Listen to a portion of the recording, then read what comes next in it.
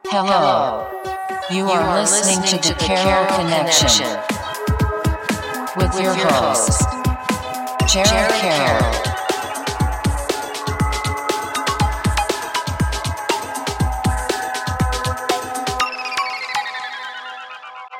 Hey everybody, welcome to the Carol Connection. I'm your host, Jared Carroll, here to bring you guys another great episode. I did want to take a chance to shout out my last week's episode 142, with Elijah DeAndre, and that was his first appearance, or second appearance on the podcast. I think it was episode 55, and then I think it was 122, to be exact. And that was his, this past, basically, over a year, he's been living in Virginia, talked about his experience moving out to Virginia, why he moved out to Virginia, talked about the creation of the Spawncast podcast, his podcast, and we talked about him interviewing. We also talked a little bit about video games and some random conversational stuff that we just kind of went on a tangent the first 15 minutes. So it's just a fun conversation. It's always great to have people come back on the podcast and kind of just catch up on life and stuff.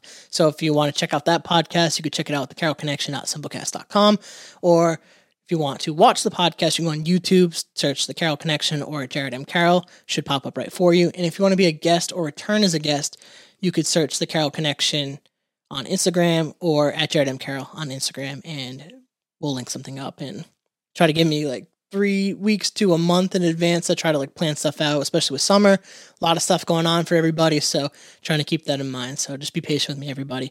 But that brings me to today's episode 143 with Yexcica. Hi. How are you? Good. A little bit nervous, but excited. Can you pronounce your last name for me? Okay. So I'm Puerto Rican. I have two last names. My name is very, very long. So my name is Yexcica Andrea Cappas Santiago. Oh. I'm low-key kind of glad that I didn't try to attempt that, because I totally would have butchered the fuck out of that. And that's my one biggest fear when doing podcasts is butchering someone's last name. I had one episode, I tell the story a lot, so sorry for the people that have listened to the podcast several times. But I had one episode where I had this girl, and I reshot the beginning of the podcast 5 times because I couldn't pronounce their last name right. And I was like, at least if I get the first name right and then allow them to pronounce their full name, I think that would be great. Yeah, that's good. But kind of tell everyone just a little bit about who you are and what you're doing currently. Okay, so Yexcica Andrea, like I just mentioned. I am from PR. I moved recently. Well, not recently. It's going to be 5 years. But I'm an English teacher. I teach adult ed, and I work at a nonprofit. And from there, I needed to do something besides work, so I started doing content on Instagram. Perfect. And we have a lot to talk about here, and I have a lot of interesting questions to ask you just about your life and the content in general. I love that stuff. And shout out to Laurel. I actually didn't even notice that at first. Shout out to Laurel. Woo. Love that. That's the first episode that you heard, and we were able to kind of get in contact on Instagram and set this up. So shout out her, and shout out Claudia as well. You guys are amazing. Some of my favorite people. But how I like to open my podcast, I like to talk about family dynamic. Okay. And for the listeners, if this is their first time listening, I like to kind of explain why I do that. And we're talking about your life here. So I like to kind of use this analogy of when you're building a house, you want a great foundation. Mm-hmm. So when you're talking about your life in your early years, we want a great foundation to build your life story on. And like I said, off podcast, I like to go a little bit chronologically. So it kind of helps. Sometimes we'll go off topic and we'll go on different tangents, and that's fine. But I'll allow you to kind of just go off this, and whatever you're comfortable with, talk about your family dynamic. Okay. So it's a roller coaster ride. But I can start with the fact that I come from a very small family. It was just my mom, my dad, and I. Then fast forward from that is just my mom and I. My dad passed away when I was very young. I'm sorry to hear about that. Yeah. Well, it's been years, but I'm okay. And now I have a 10-year-old sister that could pass by my daughter. And she's my world, honestly. My dynamic with my mom, our relationship has grown into something very beautiful. When I was in my teenage years, I was kind of upset because I didn't have my dad. She was abroad studying. She was studying. I stayed with my grandparents from my mom's side. So I grew up. I say that I'm lucky because I have 2 sets of parents. I have my young, cooler parents, which my mom had me when she was a teenager. She was 16 and my dad was 18. So I have that type of parents. And then I have my grandparents who are very old-fashioned, who are very Catholic. So you can only imagine, right, having teenage parents and then having very, like, formative, I don't know how to say it in English, very fuertes, very strong-minded grandparents. And that was my mom was like my best friend. I would call her like, I can't believe you lived with them for this long. How did you do it? And then I would be with my grandma, like, why is my mom studying abroad? Why isn't she here with me? So it was a big roller coaster ride. And now that I'm older, like, I'm very appreciative of having those two sets of parents. Yeah, it's really awesome that they were able to kind of take you in and raise you, especially to allow your mom to go do that and study abroad, because I could imagine, like, her doing that opened up a lot of doors for you to kind of experience a lot of new things. And obviously we'll get into later on of you moving from PR up to New England, Rhode Island, and area. We'll talk about that and that whole experience. But I kind of want to talk a little bit, if you're comfortable with, about kind of like the emotions, like after your dad's passing and kind of what you were able to, like, you're very young at that point. So, like, was it hard to kind of manage that going through life and going through, like, school and stuff? And especially, like you said, a small family and being an only child at the time. So, like, how were you able to kind of, like, manage that? Was it maybe just, like, kind of like your grandparents and your mom really being very supportive in that time? Because it sounds like you have a very loving and, like, supportive family, which would seem like it would help you kind of deal with those emotions during that time. Oh, yeah. I was an only child, but I never felt like an only child because I'm speaking for the Latino community. We have a lot of cousins. And, like, you have cousins and your cousins have cousins that turn into your cousins. So it's more like I wasn't an only child because I had really close cousins that I consider to this day my brothers and my sisters that drove me crazy, that I would lock myself in my room. I would kick them out. So having that environment of them being around, I never really felt alone. It was a big change. I was 11 when my dad passed away. He was only 29. And the hardest thing is that I turned 29 last year. And I was like, carajo, I can't believe I'm my dad's age when he passed away. So that really hurt me. And turning 30, it's hard for me to turn 30 this year because I'm like, I can't go back and think about my dad when he was 30 because I'm going to be older than him. And my mom is definitely there. She's always said, your dad is always with you as long as you always remember him. He's not here physically, but he's in your heart. He's in your spirit. He's in your mind. And you look a lot like him. So just if you miss him too much, just look in a mirror. And I'm always very appreciative and very grateful that my mom always said that. And to this day, my dad only has one brother. And I visit him maybe once a year or so because he lives in North Carolina. And we talk about my dad and he's like, how do you remember so much when he passed away when you were 11? And I'm like, first of all, I have a good memory. Second of all, my mom always kept talking to me. She's like, I don't want you to stop talking about him just because he's not physically here.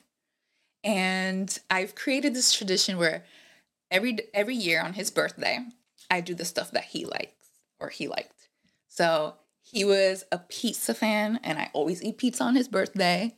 I always try to do something. If I can't fly to PR because tickets are very expensive, especially during his birthdays in March. And usually it's like spring break or whatever. So I'm like, spring break and PR is very expensive. So he loved New York. I'm not a big fan of New York, but he loved New York. So whenever I can't fly back home, I take a trip to New York and eat pizza there. And I like visit the places that he used to like. I listen to the music that he used to like. And that's my way of still honoring him and still feeling like he's here.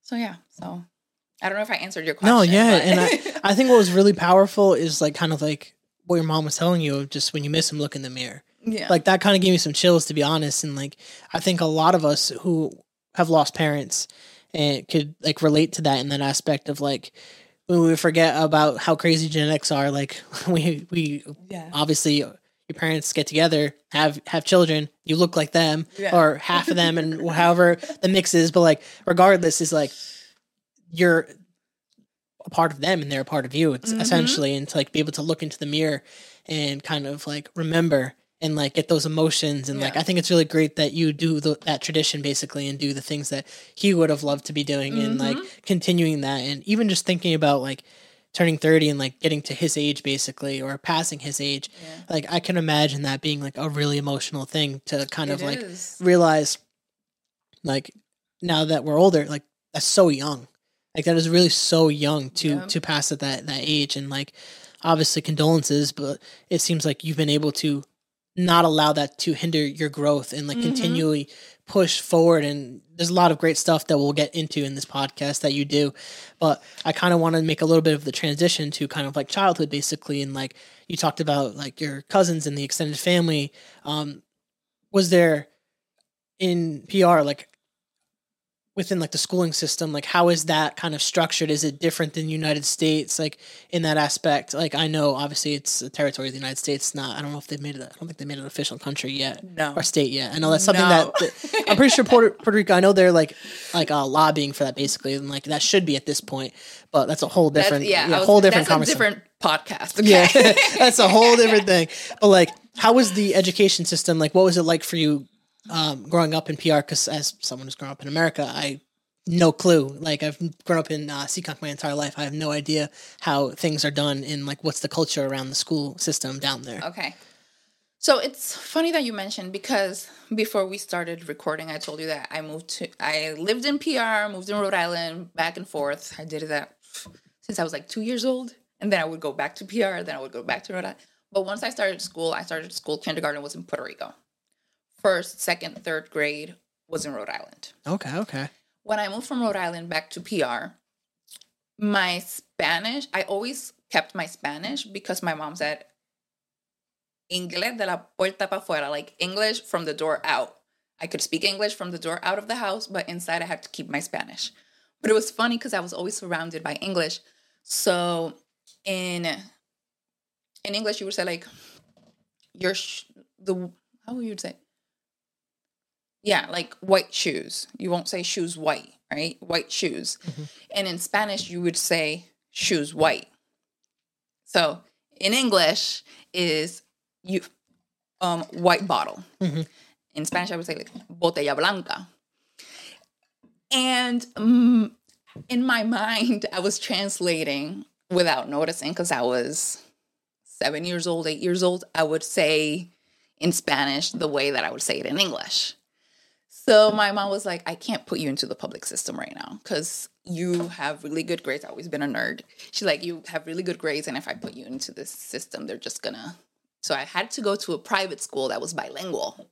And I would take like most of my classes in English and then take Spanish.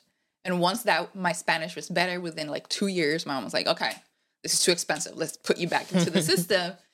And it was a big transition, because coming from here to then going to a private school, to then going to a public system there, I remember I was so nervous. I got lost because you move from classroom to classroom. I think you do that here too when you're like in 6th, 7th grade. Yeah, once you to like the middle school at like So grades. I had never experienced that, because I went from here to the private school, that you didn't have to do that in private school. The teachers would go visit you in the same classroom. And then I got lost. I couldn't remember my teacher's name. And I just remember kids being like, you're the new girl. Because I didn't even start the first day of class. I started like a month after. So it was like, you're the new girl. Come on. I think I remember. You're in my class. So they would move me around. And it felt like family. It was hard at the beginning. But then when this whole thing happened with my dad, I was in 6th grade. And I remember I had picture day at school. I still didn't know about my dad's passing. I had picture day. My mom was abroad. I was with my grandparents taking me to picture day. And unlike here, picture day over there, I think here you're in school, like your parents don't go. It's just like they take you by groups. Yeah. Over there's like a whole event, especially if you're like in 6th grade or 9th grade. It's a whole day. You go over there and like you dress up. They take you different pictures, different backgrounds and all of that. It's an event. Like people dress up for that. And your parents are with you and they're like, okay, I want this type of shot. I want this type of shot. It's not just your basic, okay? So I get there, I get late, and I feel like all the teachers are being super nice. Like they're always nice. I was like the teacher pet. So everybody was very nice. But I was so happy. It was like my perfect day. I remember I went to picture, and when I went, everybody was so welcoming. more than usual. And I was like, something's happening. Something's weird. But I was so happy. All the teachers were on me to the point that it was such a community that to this day, I still have communication with the group of classmates that were with me that day. And I'm 29. I was 11.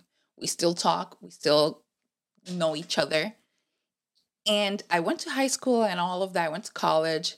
And I can tell you that group of students that were with me in 6th grade are still like the core of me. High school, I hated high school. I probably talked to 1 or 2 people that were with me in high school, but I still have communication with more than half of my class from 6th grade. That's crazy. And like the fact that it was during that time of your life too, where it's very difficult, that probably plays a role into the significance of the people that you had in your life at that time, and they rallied around you and like were able to probably better understand you than anyone else going forward, because anytime you go through trauma or something like that with someone, then that relationship tends to be stronger, which allows the bond to grow further and further. And that's really great to hear that you're able to still have that relationship, especially nowadays where as we get older, we tend to lose the connection with people that we went to school with. And then you just see like so-and-so is getting married or so-and-so is having a baby. And it's just like life just progresses. But to be able to have that, like that constant like communication here and there and to keep up with each other, I think that's really great. And I do like the fact that they make a bigger deal about picture day. Like that's actually a really cool thing to me. Yeah. Like it kind of like now that I kind of like am older and think about it, like it would be so much more like valuable and beneficial to have that experience, to have those pictures, and like it would probably mean a lot more, especially to like my parents or like grandparents, to have those really nice pictures when you're making an actual event versus just like you said, the fucking little like smile on a bookcase, and like you get like one bad photo and then you like, oh, do I really want to retake it? It's a hassle to retake it, and they make this whole the retake day, and it's like this whole freaking thing, and that sounds so much better, and it sounds like they actually care. Oh yeah, they give us like props if you want to use props and like feather stuff. It was cool. And another thing that I do want to add about the PR system in schools and stuff, the food. Don't even get me started with American school food versus over there. We get our arroz, our habichuelas. We could decide between milk or juice, or back then when you're little, obviously you want the hamburgers and all of that. But now you're looking back and you're like, I really had nutrition over there versus when I was in school over here. So it was a big difference. I can imagine being just a lot cooked food, and just like the variety too is probably way better. Just like I would say the last like decade, the school systems here like definitely changed. I think Michelle Obama introduced a whole new like get healthy kind of thing, and that changed the whole of kind of what was served in lunchrooms, because they wanted to get healthier and all that stuff, which is great until you look at the food that they're throwing in the cafeterias and they're just like terrible, and it's like, that's why I would bring my own lunch in those cases. Don't kids have to pay for lunch? Yep. Here? Yeah, in PR you don't. And you can even repeat once you because for some kids that's their whole meal. Like you don't know what's happening back home and all of that. So they were allowed to repeat. If they wanted to have seconds or thirds, they could go back and have more food. Yeah, they would only offer like a discounted lunch basically if you were in those positions, which I'm like, that's kind of crazy that. And then they would have so much leftover food. My mom ended up being like a lunch lady as we got older. She was a stay-at-home mom, and then as we got older, she ended up becoming like doing like the sandwiches at my high school, so she could be on the same schedule with us basically. And like all my friends would go to the sandwich line and get hyped, and I played football, so all my football friends would go, and then she'd get their sandwiches, put more meat on their sandwiches and stuff like that, and they loved it.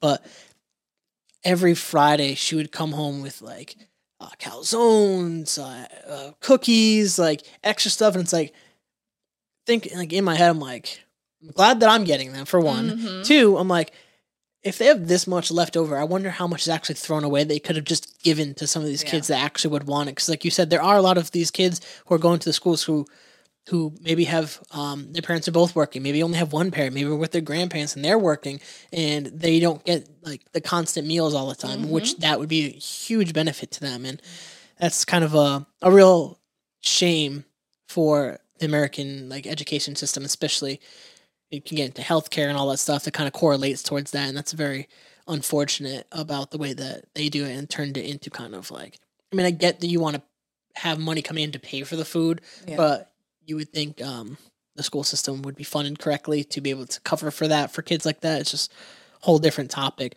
I do want to kind of take a little bit of a turn into kind of like that senior year aspect and kind of like you're getting ready to graduate and like all the emotions. This is the time of year where everyone's graduating.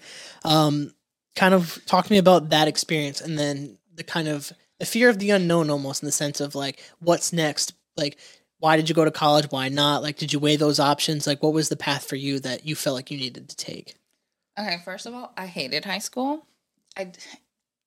My experience in high school, I just think it was very toxic in the sense that I was in an all-girls group.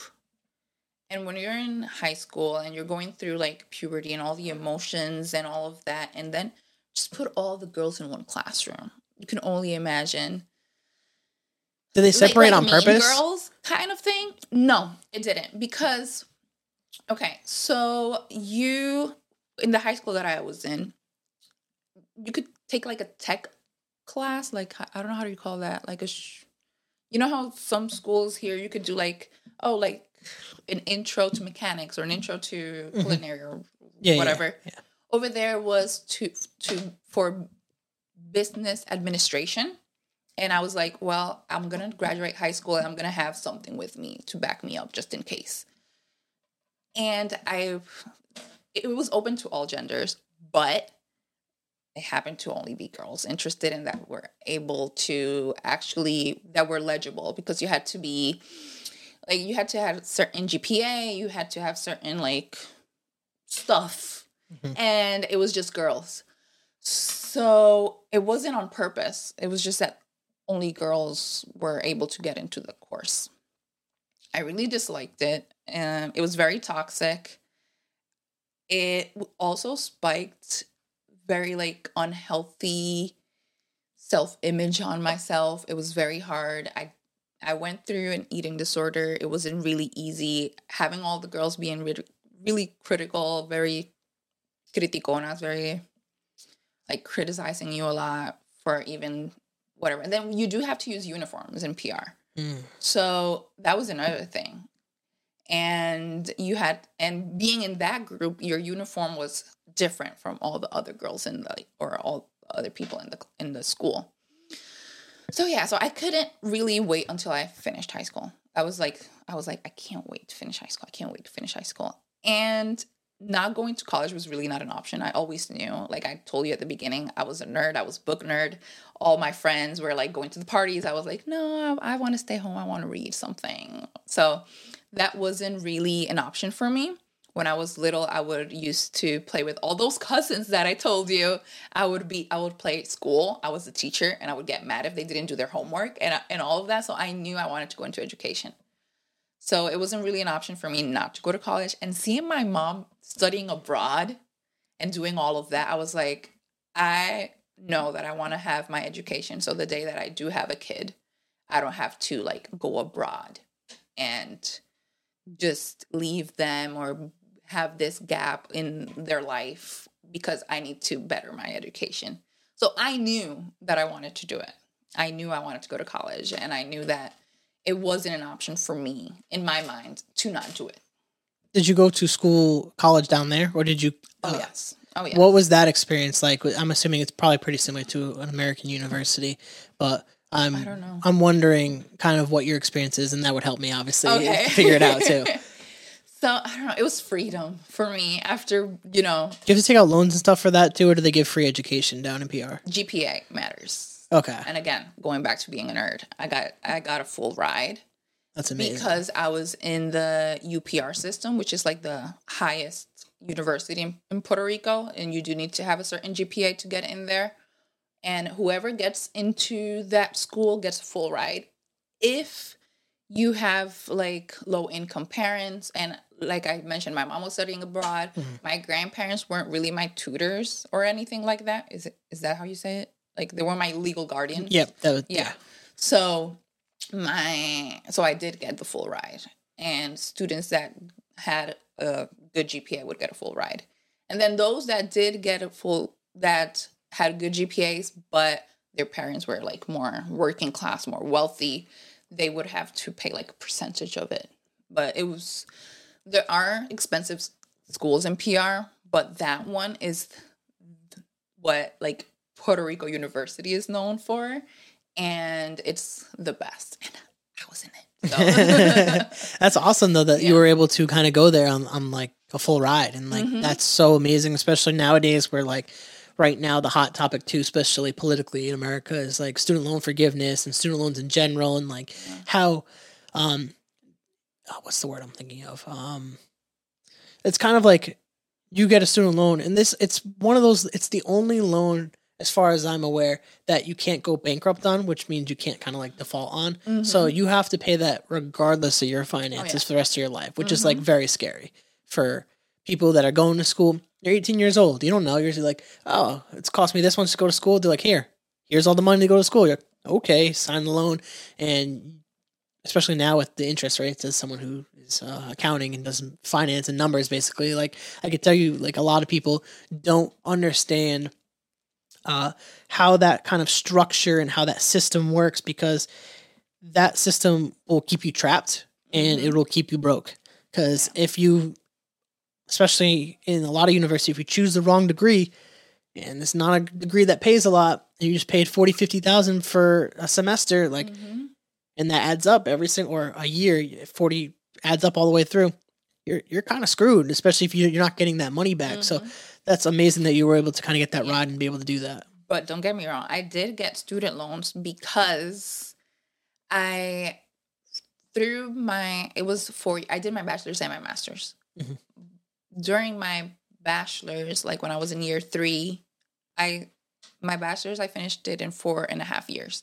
In year 3, my grandpa was frustrated because school was taking too long, and he didn't want to help me pay like my apartment anymore and all of that, because he really didn't go to college. So he really didn't know what it meant to have a long wait in school. So he's like, it's taking too long. Like, you need to get out of there and get a job. I can't help you financially anymore. So that's when I'm like, what? I started crying. Looking for jobs over there was very hard. And then I was like, F it, I'm going to get a student loan. So I do have student loans, but it was for survival more than for school. Yeah, that makes sense. And it's not like, I can't compare it to the American debt, like schools here. No. Yeah, it's pretty bad. Like, lucky for myself that I went and got a degree that teaches you about this stuff. And like I do work with that type of stuff. So like, I actually understand it better than probably most people do. But I mean, when you're 18 years old and you just want to get the college experience, which they talk about so much in like movies and TV and just in culture and stuff, that right now more than ever, it's becoming a real serious question that people are having, is like whether to go to school or not nowadays. I mean, when there's just a lot of people are quite frankly, just kind of lazy, and they don't want to do manual labor jobs. And a lot of these trade jobs that we have, like plumbing and like electrician and stuff like that, like, we need these jobs as a society. And like what our school systems have done is directed everyone towards education, which is not a bad thing. But when you're sending everyone that route, you're going to create a need for that eventually when those people age out. And that's where we're probably going to see in the next several years is people with degrees that are kind of like, well, what do I do now? When jobs are filled, unemployment rate can skyrocket, and jobs like those, like hands-on jobs, are going to cost more for those services because there's less of them to work. So it's going to be an interesting dynamic to see in the next several years where our country goes in terms of school and like college education, because it's a very tricky discussion. It's like it begs the question, is like, shouldn't this kind of be at a discounted rate, or should it be free? Should education be free to everyone? And I know a lot of other countries in the world do have free college education for people. But obviously, when you think of the world scheme, like the population scheme of the United States, is it possible? Could they do that? Like, can they move the money and do all that stuff? Well, I don't have the answer to that, but it's an interesting question to see where they go with education. And in terms of what we're speaking about education, that's the career you chose. So I'm kind of interested to kind of like how that's been for you, and like, why did you go down the path that you did with education? Okay. So again, my cousins. I think they played a big role in that because I was an only child and I relied a lot on my cousins. So I used to play teacher and I really enjoyed it. And it clicked to me because I was teaching my second-year-old cousin, my second grade cousin, stuff that I was learning in fifth grade. Because I was like, well, that's what I'm learning. I'm practicing it with you. Teachers wanted him to go up a level. His mom was like, no, like he just plays teacher with his cousin. Like he's not going anywhere. Then when he went to third grade, they wanted to put him up a level again. And he always went to me like, you're teaching me really good. You're teaching me really good. Like teachers want me. And he would get bored in class. And they would ask him like, why? He's like, because I know this. And they're like, how do you know this? My cousin teaches me this. So I feel like I was good in that sense. So I always had like that hype, like, oh, I'm going to be a good teacher. I know that's going to be good. My parents, when we moved from PR to here, and I was 5 years old, I knew nothing of English. They didn't know anything of English. And I asked them to watch cartoons in English so I could learn English. And when I started learning English, I would do index cards with words in English and in Spanish in the back. And I would go like, how do you say this in English? And like give them tests to see if they would actually know. So it was just like a vital part of my upcoming.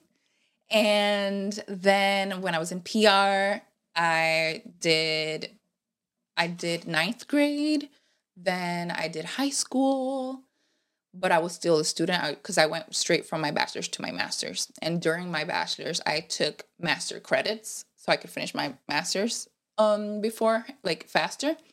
When I was in my master's, I got an opportunity from one of my professors. They called me, Yex, we have an opportunity for you. I think you're going to be really good teaching English to adults. And I was excited, but I was so nervous because age is a big thing in Puerto Rico. So the older the person is, the more respect you give them. And I was 21 and I was going to be teaching people that were older than my mom. So I was very nervous. I was like, are they going to take me serious? Are they just going to think like, Yeta Quincla, like this little girl, what the heck is she doing here? And I was very nervous. But when I started, I was like, I love this more than I love with kids because they're more appreciative. They're more grateful. And they just wanted to learn English because like their kids were into English now or because they were planning on moving to the States and they wanted to have like a backup or something where they can practice their English. Because the funny thing is, English is taught in Puerto Rican schools since kindergarten, but it's more grammar. So when you meet Puerto Ricans, their excuse is, oh, I can read and understand what I'm reading, but I can't have conversations with you. Because that was like how education works there. Like it's more grammar and reading. It's not really conversation based. So a lot of students are good at taking tests in English, but they're not good at maintaining a conversation or just speaking freely in English. And when I did that in PR, I fell in love with it until I graduated. And I was like, I want to do this when I move. And I moved here. Fast forward, I moved here. I did a summer program in Braintree, so like in Boston. Mm-hmm. It was with like high schoolers or so that came from Asia, from Europe, that they just were doing like a program for summer and then going back. I was like, I don't like this. I did after school programs. I don't like it. Kids are very disrespectful here, and I can't just like say what my mind's thinking. So when I went into education here, I knew I was going to definitely look into adult ed. So I looked and I got it. And I've been working in adult ed here for almost 5 years. And I love it. And I'm working specifically with immigrants. They're trying to get their citizenship and I have a class that is targeted to parents, specifically mothers that are stay at home and they want to better their education because they want to be able to get their citizenship and give it to their kids because they moved with their kids from their country. And it's very fulfilling. I was going to say that definitely sounds like an extremely fulfilling role to be able to help immigrants earn citizenship. That's that's a huge thing to be doing, and to be giving your time to that. And when I'm talking about passions on this podcast, that's the type of stuff that I'm looking for when people are talking about it. When you're talking about teaching and helping people, you light up differently. And that's exactly what I say when I talk about passions with people, is people light up as soon as they start talking about passions. Obviously we're talking in the beginning part, we're talking about your life. It's a little more challenging at first getting there. And then as soon as you hit the thing, you take over. You could tell it's that helping people learn the language and how to speak it, how to have conversations, how to read, write. And that's going to help them further their entire lives, especially in America when you're helping, because it's probably a huge transition. I always say it's harder to learn stuff when you're older. Mm-hmm. So that curve is probably a lot more challenging for them to try to understand, because there's a lot of things about the English language and grammar that just don't make a lot of sense. When I've seen a lot of the comparisons that people do on social media, and it's this is kind of wild. It's just random, and then don't even get me started on the lingo and the slang that different parts of the country have. That's a whole different thing. But being able to do that for especially older people instead of just younger teens and children, that sounds like it makes a lot of sense when you're talking about they're going to appreciate you a lot more, because you're allowing them something really important, to get something really important to them, versus a lot of the times the kids just don't really realize, they don't understand the implications of their education. It's just one of those things that until you're older, you don't really get. So to be in that position, I mean, kudos to you, props to you, round of applause. That's extremely beneficial stuff to society. And that's amazing. No, and not only that, for them seeing me as a Latina and not just as no offense, a white person, just, a gringo or a gringa teaching them, they their barriers and their guards go down. They're okay, I can make my mistakes because you're still going to understand me. You're not going to be I don't get your accent, or your accent is too thick. And that's rewarding for me, because it feels like home for me. And I haven't given class to a lot of Puerto Ricans here, but just the Latino community is one. So it feels very homey to me when I teach class. And something that's very interesting is that when I first started work where I currently am, it's a nonprofit organization. When they interviewed me, they told me our policy is English only policy. And I said, English only? My thesis back home in my master's talks about the importance of using the students' background language to actually understand and learn the language. They're no, we're an English only institute. I'm okay, I could do whatever the F I want in my classroom. So I got there, and I always told my boss, it's the institute, but not in my classroom. I'm not going to do English only. I understand the importance of always talking the targeted language, but I'm not going to stop my student from wanting to communicate with me their needs or their frustration in their mother tongue. And now, after the pandemic, they realized the importance of it, and the policy changed.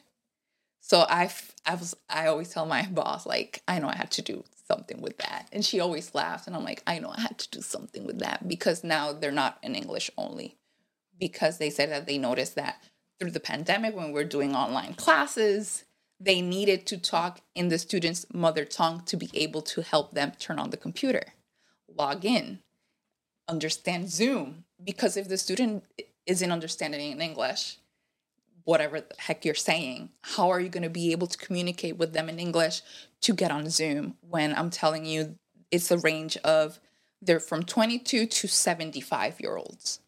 So the 22 is going to understand it like that. But give a computer for the first time to a 65-year-old. They don't understand English. They don't understand tech. What are you going to do? You're going to target in their home language. Yeah, they're going to struggle. It's they're not going to truly understand that, how to actually all do that. Let me just turn this camera off. Okay. Technology problems. This is the part of the live podcasting. But I wanted to say, like, I didn't definitely don't take offense to that because, like, I obviously makes more sense. Like, it's the relatability factor. Mm-hmm. Like, if someone's teaching you something and you can't relate to them, it's going to be harder to receive the information. Like, it's just a known fact. It's like if someone's just preaching to you about whatever and there's not that connection there, they're just going to be like, well, who is this person? It's going to feel almost like being talked down to, like you're less than almost. Oh, yeah. And like people are not going to receive it a lot better. So you being in that position to actually relate to a lot of them is going to allow them to really open up and express themselves. And I think that's really more beneficial towards them in like actually progressing their education and understanding. And I think that's like completely fantastic. I want to actually ask too about the transition from moving from Puerto Rico up to Rhode Island, and what was that experience like? What was like the thought process behind like officially kind of like moving up into this area?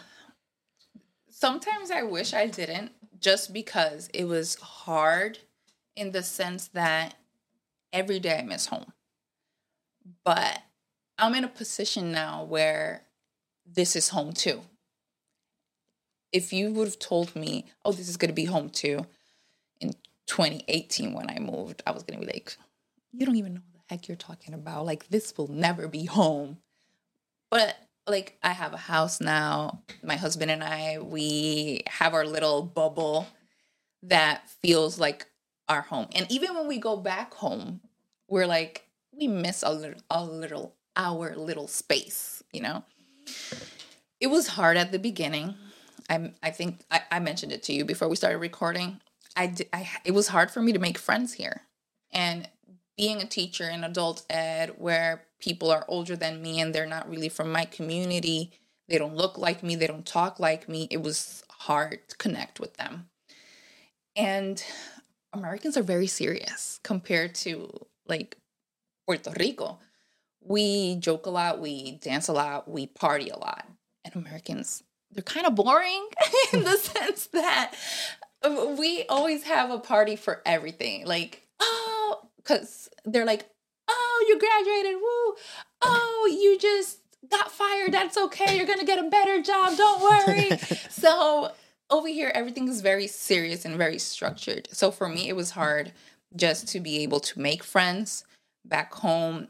I have friends that I can count with one hand, but I know that they're always there. And they're either from my neighborhood or from college. And it's an island, so it's just a quick drive. It's not like here that it's like in New York. Oh, yeah, New York's 3 hours away. It's like, I'm not going to drive to New York just to see you. I'm sorry, I love you, but I'm not just going to drive there. And it was very hard at the beginning. The weather, it's always tropical over there. New England has only like 2 months of hot weather here. The rest is just cold or muggy and icky. So it's very hard here in that sense. And I mentioned before that if it wasn't for like my gym community, I wouldn't be here, as the sense of being happy where I'm at. I'm happy with my family, happy with my husband, my dog and my cat, my mom, my sister, and all of that. But I didn't have a community outside of my house. And I was working out at a gym by myself, and I was bored and I was tired. I didn't even want to go work out anymore because I was only with myself. And everybody has, when you're in a gym, everybody has their like headphones, everybody's in their own bubble because you're concentrating what you're doing. It's not really to mingle. So I started actively looking for gym classes, for boot camp or anything like that. And that's when I jumped into Laurel, and I was very happy with the community. And it wasn't like we were hanging out and going out, but I was looking forward to the classes. So I started going to the gym 6 times a week. I was going to all the classes. That sometimes I would go twice in a day just because I wanted to be out and be surrounded by other people. But being there was hard too because all the people there were just white Americans. And I'm like, nobody looked like me. I didn't even know I had an accent until like I was surrounded by so many white people. But in one class, I bumped into a Dominican friend. Well, now she's a friend.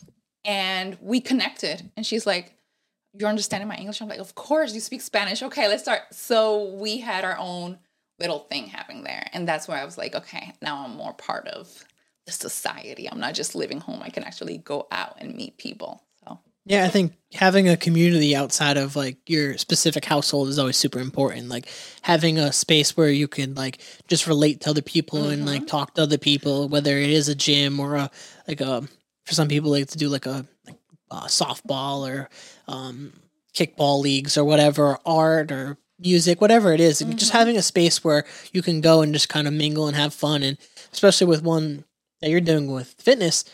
Amazing. It's just so many benefits to being healthy and doing that. It also boosts your mental health. I would say if you want to have a strong mind, you should have a strong body as well, because both are going to go hand in hand in producing a long, happy life. But again, community is so important, just to have someone that you could relate to and talk to and something to look forward to. I was listening to, I forget what podcast it was. And I don't know if it was, I can't remember if it was a podcast or a clip on social media.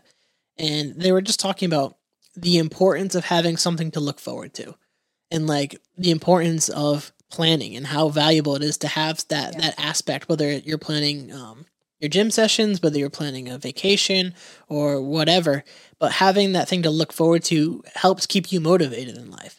So when you're having those tough days at work, or for me, maybe having a tough week with like editing a podcast, or like struggling of wanting to continue it that week, the consistent planning keeps me focused. It's like, all right, well, every single week I'm going to do a podcast, or 6 times a week I'm going to go to the gym.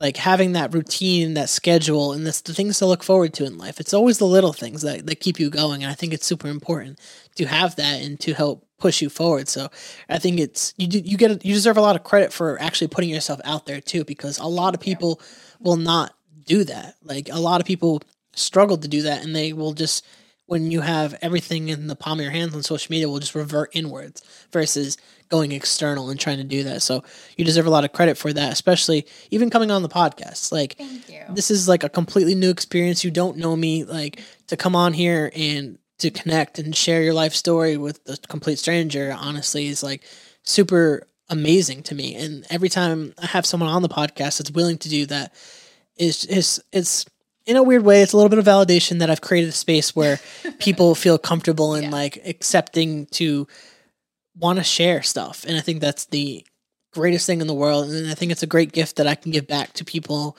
in your life that will listen to this podcast, to hear a side of you that they might not have gotten in a different conversation, which is my like favorite part, is to see that aspect too, is your family, your friends, to kind of listen in and to get that picture.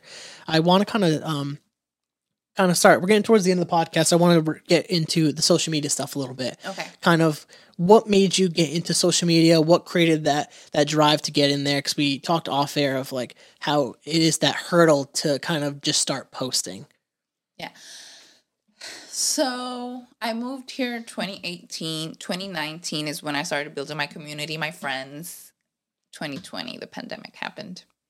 I was locked home. It was hard. My husband had just gotten laid off a week before everything closed. So we were dealing with all of that. And I started just in my personal Instagram, I started like posting makeup stuff and just different things that I would just talk with my phone to people in my personal IG, and my friends and just different people that I hadn't really talked to were like, why don't you create content? I really like what you're saying, or your makeup looks really good, or this or that. And I was just like, nah, nobody's really going to care about that. So I just kept like putting it in stories, or like I'm just preparing something. So I would put my phone and be like cooking and talking. And I would keep getting stuff like that. I was like, no, I'm fine. Fast forward, my anxiety spiked. Everything was going really bad mentally. And my husband was a huge support. And he's like, you need a hobby besides just closing yourself in the room and doing your makeup alone. Like, you need something to do. I don't want you to go down that deep rabbit hole. And he really pushed me. He's like, Mommy, do something with this. You can, like, even if it's just for your close friends, you could do it in private. You don't have to do it public. People could just, who are interested in whatever the heck you want to do, they can just contact you, and like you can add them. If you don't want everyone to see you. And my best friend also like, you're good at it, do something. And they really pushed me and motivated me. And I was like, but what am I going to do? I don't know what to do. And my name is also very long, and I love using my full name. And I'm not just going to put Yexcica Andrea Cappas Santiago on a page. And they started helping me with names. My best friend, Paula Nicole, that I love you so much, she actually told me, like, think about something. We started playing with Medusa and Hebe and the meaning behind them and beauty and all of that. And I was like, okay, I want a safe space.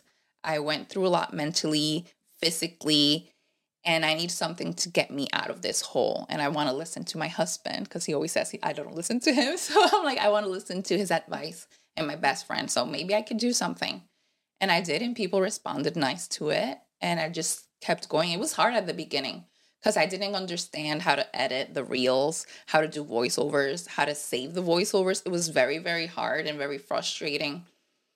And then I'm a planner too. So I would always be like, this day I'm doing this day I'm doing that, this day I'm doing that. And it has to be by this hour, and it has to be posted by this time. And it was hard because I'm a teacher as well, and I go to the gym as well. So finding a gap to be able to post every day. I posted every day for like the first 3 months. And then I went down because you don't get a lot of views. Like the first one, you get a lot of views and you're really excited. You're like, oh, I'm good at this. And then you really put your time to one of them. And then you just get like, if you're lucky, 100 views. And I was like, but this is better than this one, because I actually put effort on this one. And I planned this. I was thinking about this. And it took me more time to edit. And I was just like, I'm not going to do this. And my husband's like, do it for fun. Don't do it for views. Don't do it thinking on anything else. You enjoy it, right? Don't take it as a job. Do it as a hobby. And that's when it clicked. I'm like, okay, I can do this like that. Thank you. Because and it's not that I don't take it serious, but I don't take it as serious as when I started. You see a lot of people that post stupid random shit and they go viral. And then you're talking about mental health. You're talking about feeling good with yourself, self-care. You're talking about easy things that you can do, because a lot of my friends are like, I don't eat breakfast because it's hard at waking up, cooking, and then going to work. And I'm like, no, you could do snacks. So I started like doing little videos of stuff that you can actually prepare the night before and have it in the morning on the go, and stuff like that I feel that are meaningful. And it was hard to see stupid random shit going viral. And then you're putting your time, your effort, your energy, and then you get like 100 views. And they're probably like your mom, your cousin, and all of that. So it was hard, but now I do it for fun and I enjoy it. And I still put my time and effort to it, but I don't care about the views as much as I did at the beginning. I think that's so much healthier too, as someone who creates content. I know exactly what you mean by that, is like, and they do that on purpose. The first like few videos you might just pop off in views, and then they go way down. And TikTok is notorious for doing that. And part of their strategy with doing this to get you addicted to posting. Mm-hmm. But obviously, in some instances, it's going to derail people from wanting to post, is because they're not getting views.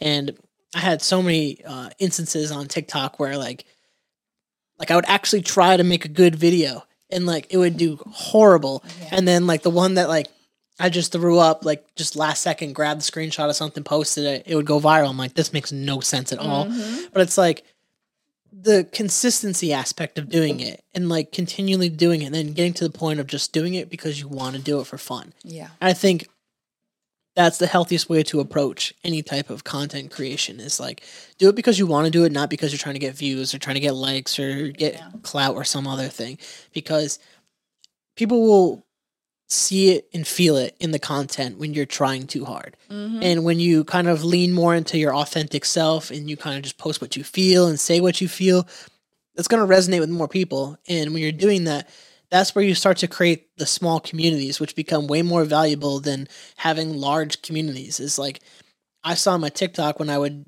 this was like really back then when I was posting like that, I created a really small community of people that I connected with. And I focused on like talking to them when I do lives and stuff like that. Or if they would comment on a TikTok, I would respond to them specifically and not to like someone else in the comments. It's like having that small community that would rally behind you as a person and not just the content, because that was like more rewarding, was people that saw you as a person and not just as a creator. Because like, we're people. We have feelings. We have bad days. We have good days. And like, when you have people that relate to that aspect and see you for the person you actually are, it's way more rewarding than just like, oh, you're the creator that I saw on Instagram, or you're the person I saw on TikTok or Twitter or whatever it is. Like, they see you for you. And I think for yourself, like, having that mindset and just doing it that way, you're going to have way more success. You're going to have way more fun. And personally, I like the content that you make. And I think that's Thank like, you. right. And that's part of the reason I even wanted you on the podcast too, is like, that's the content I saw. And I'm like, you'd be a great person to have on a podcast. And I obviously learned a ton of great stuff about you. And I think that was like amazing to hear. And this has been a great podcast, and we're going to start wrapping things up now. And I have one more question for you, which I told you off the podcast, but I want to give you the chance to say anything that you might not have had a chance to say, if you have anything you want to say. I don't be don't be scared to start all over, because that's how I had to start all over when I went from PR to here. And things take time to feel better and to feel home, but you'll get there. I think that's a good message too to wrap up, because that's like that's really important, especially with like your life that you've lived so far too, and not being afraid to start over. I think not enough people will do that. And as someone that I've moved away, I started in a completely new place, had to make new friends and do all that stuff. It's not as scary as probably what you did, but at the same time, like, having that, like, kind of like that leap of faith almost, I think is super important. But this has been a great podcast. I do have one more question for you, and that question is, what would your advice be for someone who wants to pursue their passion? Just do it. No, okay, I knew you had to do it. As soon as I saw you wind up, I'm like, here we go. You're going to do it to me. No, for someone that wants to start, again, just do it. Don't be afraid to do it. And if you're scared, use that as your power. I was scared to move here. I was scared to make friends, but take it, cógelo de las manos, like, take it on your hands and do it. I didn't want to stay lonely with no friends. I got a gym. I found friends in the gym.